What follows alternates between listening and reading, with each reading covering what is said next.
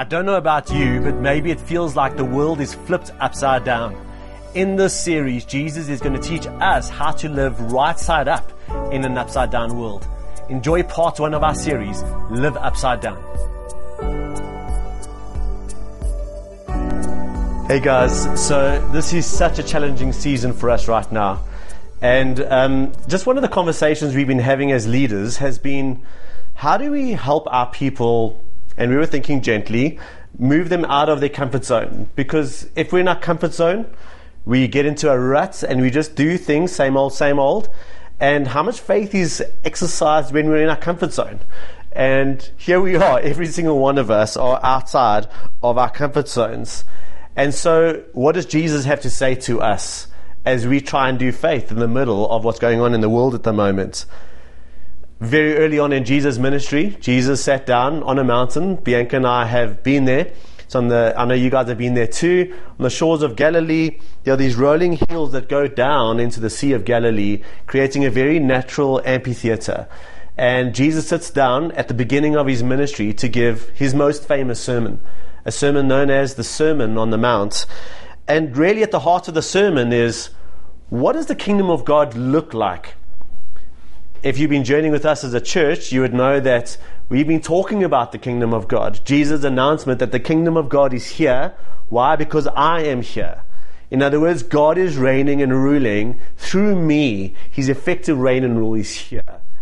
And he makes this announcement, often with miracles and just demonstrating his power. But then he sits down and he says, now, for you who follow me, this is what the kingdom looks like.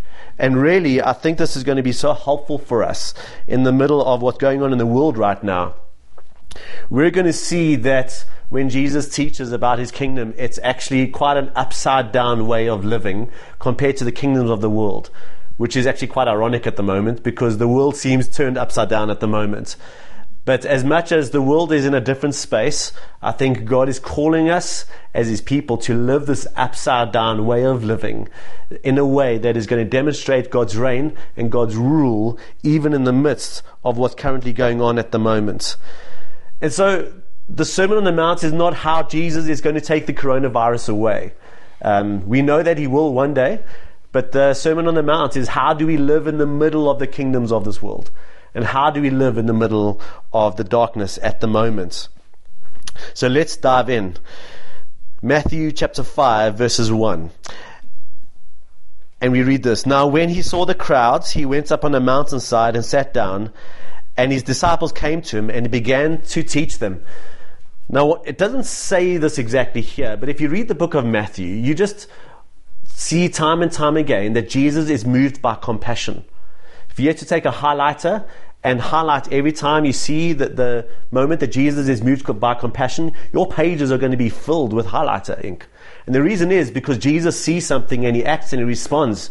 He sees people in need of his kingdom to come and he is moved. And while the word compassion isn't moved here, we know that Jesus sees his crowds and he is moved by compassion. And so he responds by teaching them, here's the life of the kingdom. So what does the life of the kingdom look like? Well, Jesus gives us 8 what people have historically called beatitudes. 8 blessed are. And this is where we immediately begin to see how upside down Jesus' kingdom is compared to the rest of the world. Because if you and I had to try and define who are the blessed, I think we would come up with a very different list than Jesus gives us. I heard someone say recently that if you want to know who the blessed are, look at media advertising. And if we look at media advertising, we see that the blessed are the fit, the strong, the confident, the wealthy, the healthy, the well-adjusted, the good-looking. And by implication, if those are the blessed, those who are not part of that category are the unblessed or the not blessed. And yet when we look at who Jesus defines as those who are experiencing the blessing of God, we are actually taken outside of the confines of what the world typically calls blessed. And that is so encouraging for us. So when he says blessed are, where does he start? And he starts off by saying, blessed are the poor in spirit, for theirs is the kingdom of heaven. That's another way of saying blessed are the spiritually bankrupt. Blessed are those who feel like they've got nothing to offer. And then Jesus says, for theirs is the kingdom of heaven. Which is actually quite ironic, because if you think about it, those who are bankrupt spiritually, those who've got literally nothing to offer, they are the ones that inherit everything. So what's going on here? Well, again, I'd say if we had to define those who are blessed, we would say those who've got lots to give, those whose hands are full, those whose lives are full, those who have lots to offer, those who have it together. And Jesus identifies a problem with living a life that is defined by what we have to offer. Because Jesus teaches us that when our dependence is on what we gain for ourselves, we may gain the whole world, but we may lose our souls. But those who realize how spiritually bankrupt we actually are, suddenly we're in a place to receive. Suddenly I realize my hands are empty and I am in a place where grace can begin to work and God can give what He wants to give. And so I think what Jesus is trying to say is those who are willing to admit that they are dependent on God for everything, regardless of whether they have lots or little or somewhere in between, they are the ones who are blessed, because they are the ones who are postured to receive blessing. This is actually very much a part of the Lord's Prayer, where Jesus teaches us to pray every single day, give us this day my daily bread. And that prayer is not just for those who don't have daily bread. Those are prayers to be prayed by those who have a lot to offer in the world sense. Those are the ones whose freezers are stocked full of food and whose bank accounts are stocked full of money. Even those people are to pray, give us today what I need, God. Recognizing that what I need, only you can give. And so I need strength, I need grace, I need provision, I need help, I need wisdom. And so Jesus trains us to position ourselves for blessing. To recognize that my dependence is not on these things, and so I can receive from God. And guys, I think one of the things going on right now is that these outer layers of dependence are actually being stripped away. And they are forcing us to realize that what I really need, only God can give. And here's what I hope is not happening. That there's some sense of awareness where we go, okay, now I'm dependent on God. What I rather hope is happening is, oh, okay, now I realize how I've always been dependent on God. And I believe that's what God is trying to get us to grow in as He teaches us. So then Jesus grows this idea of living upside down, and He says in verse 4, blessed are those who mourn, for they will be comforted. Now that sounds like an oxymoron right there. How is mourning connected to blessing? Well, right now I think many of us are grieving something. I think people are grieving the loss of their freedom, the ability to do whatever they want. Some people are grieving the loss of connectedness and tangible relationship. I know a few people that are grieving the loss of sports on TV and don't know what to do with their time. Many people are starting to grieve the loss of income. But more acutely, some people in this world are grieving the loss of health or the loss of life, either to this virus or the many other ways that this world is broken. And yet Jesus says, blessed are those who mourn, for they will be comforted. So now, first of all, I don't think Jesus is saying blessing is located only on those who are mourning. And so if you're not mourning, you need to somehow manufacture a sense of mourning so that you can experience blessing. But I think what God is saying is, compared to the world's view, which is you're blessed when you're not mourning. You're blessed when everything's A-okay. You are blessed when you got it all together. You are blessed when you're healthy and strong. And then those who are mourning have somehow been pushed outside of God's blessing. I think what Jesus is teaching is God's blessing extends in a very special way to those who are mourning as well. In fact, I think that those who are mourning are positioned to receive the intimate, loving, caring, abiding comfort of God in a way that maybe those who are feeling strong won't receive. And so those who are mourning are blessed in a very special way by God's presence. Mourning leaves us in a place where we realize our frailty, our mortality, and our dependence, and again positions us to come to God ready to receive what only He can give. And Jesus says that's blessed. So Jesus goes on in verse 5 And he says, blessed are the meek, for they will inherit the earth. Now, meek is not a word we rarely use, and often if we do use it, it's connected to kind of weakness in our eyes. I don't know how many of you remember when you were 4 or 5 years old and a parent or a teacher said, so what do you want to be like when you grow up?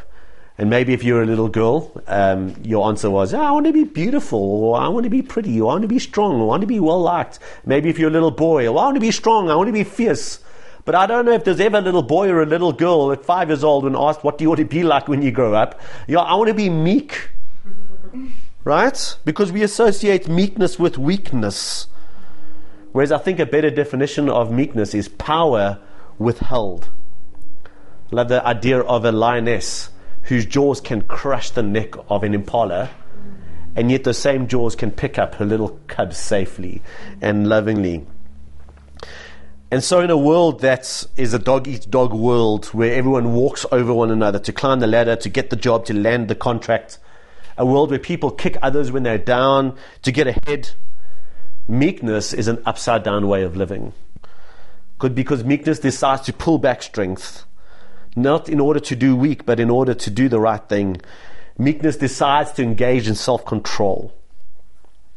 You see, I think weakness is not being strong enough to do the right thing, whereas meekness is strength under control in order to do the right thing. And that is what we need right now. But Jesus is not done in turning our world upside down. He says in verse 6, blessed are those who hunger and thirst for righteousness, for they will be filled. One of my favorite quotes is by a theologian from the 4th century, St. Augustine, who said quite famously, you have made us for yourself, O Lord, and our heart is restless until it rests in you. So what is Augustine saying? What is Jesus saying? Well, I really believe that we are driven to fill ourselves with something. And so we fill ourselves, or we attempt to fill ourselves with food, with stuff, with money, with pleasures, in the hope that not only would we enjoy the process of filling ourselves, but that somehow these things would satisfy a very deep yearning in our hearts for love, and for significance, for meaning. Guys, there's a reason why those who have everything still suffer. There's a reason why those in Hollywood still commit suicide, and I don't say that lightly. There's a reason why the wealthy still get depressed. There's a reason why addicts who have literally taken pleasure to high levels of excess feel trapped, and maybe even in their own words, less human. Because yes, we do need to be filled. But God's word says in the book of Ecclesiastes, you have set eternity in the hearts of men. So how do we fill a void of eternity with finite things? The only way that void is going to be filled is going to be with an eternal love and an eternal being. Only God can fill us. And so yes, we need to recognize that we are hungry, that yes, we are thirsty. And when I realize that these other things fill me temporarily but do not fill this void within me, that's when I begin to hunger and thirst for God's kingdom, for what only God can give, His righteousness. And suddenly that positions myself that now I'm ready to be filled. I declare, here's what I need. I need to be filled, but I look to you, God. And He's there, open-handed, to fill us. So this means that, paradoxically, when many people who live what we would call the blessed life, they could potentially be living an empty life. And when many of those who are, in the world's eyes, living outside of so-called blessing, Jesus is saying, well, if you seek after my kingdom, you're going to be positioned to actually be filled. And so Jesus continues teaching us and challenging us, where He says, blessed are the merciful, for they will be shown mercy. Well, what is the opposite of mercy? Well, the opposite of mercy is giving people what they deserve. Right? And that's pretty much how the world works. I love what Bono, the lead singer of U2, I love what he says. He says, you see, at the center of all religions is the idea of karma. You know, what you put out comes back to you. An eye for an eye, a tooth for a tooth. Or in physics, in physical laws, every action is met by an equal or opposite one. It's clear to me that karma is at the center of the universe. I'm absolutely sure of it.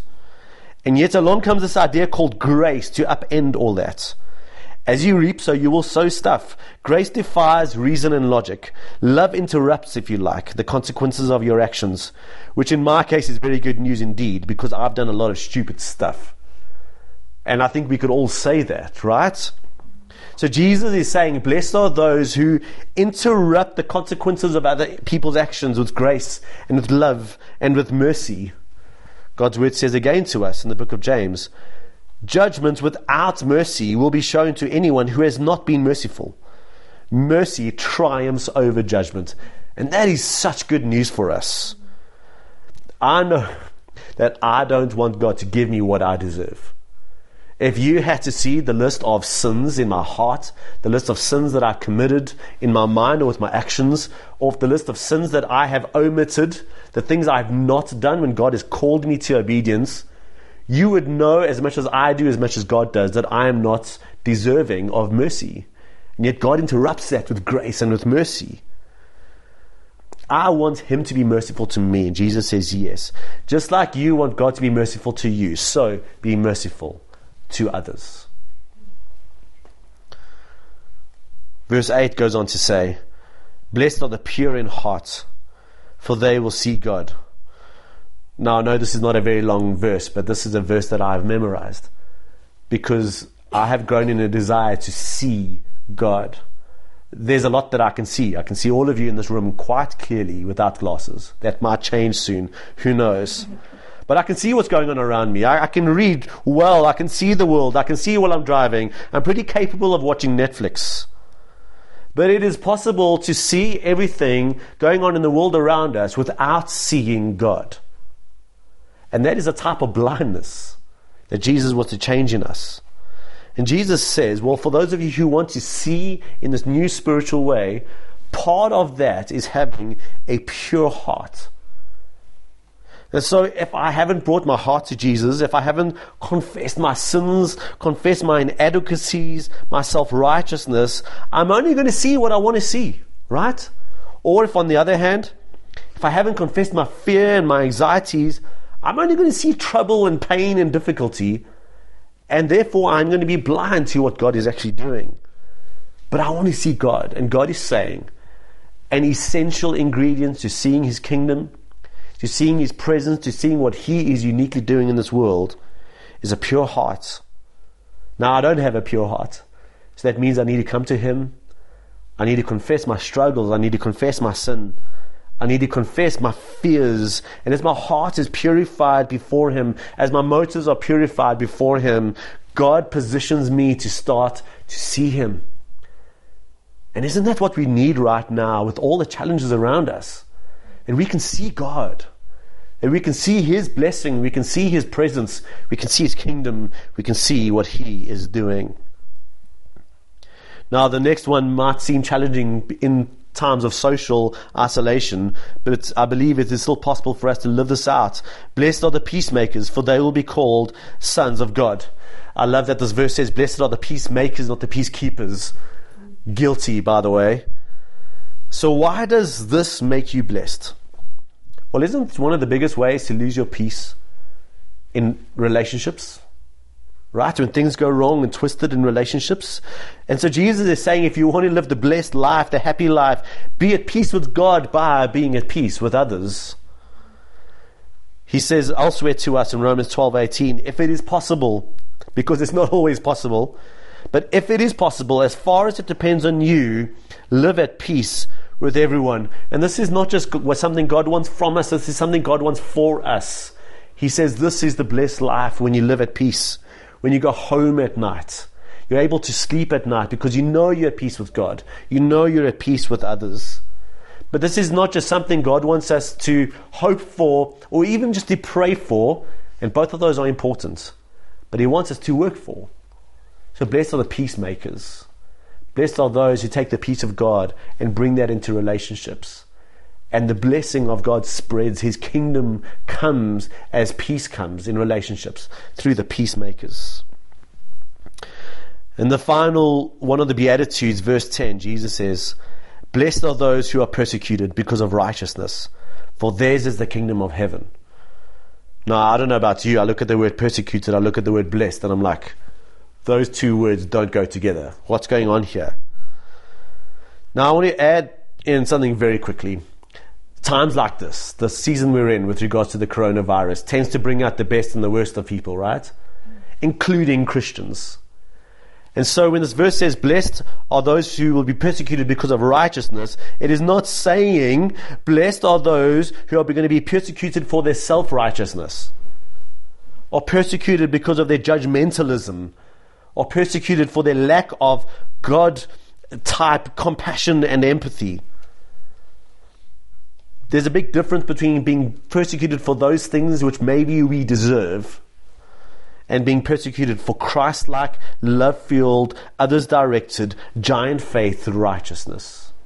The true presence of God's kingdom coming in our world. You see, if we're persecuted for loving people like Jesus and with Jesus, Jesus says that's being blessed, because we're starting to experience what He actually experienced Himself. I love how Andy Stanley actually puts this verse. He says, listen guys, you're going to either suffer for doing wrong or doing right. Make your pick. You see, you might not suffer now for doing wrong, but eventually you're going to suffer somewhere along the line.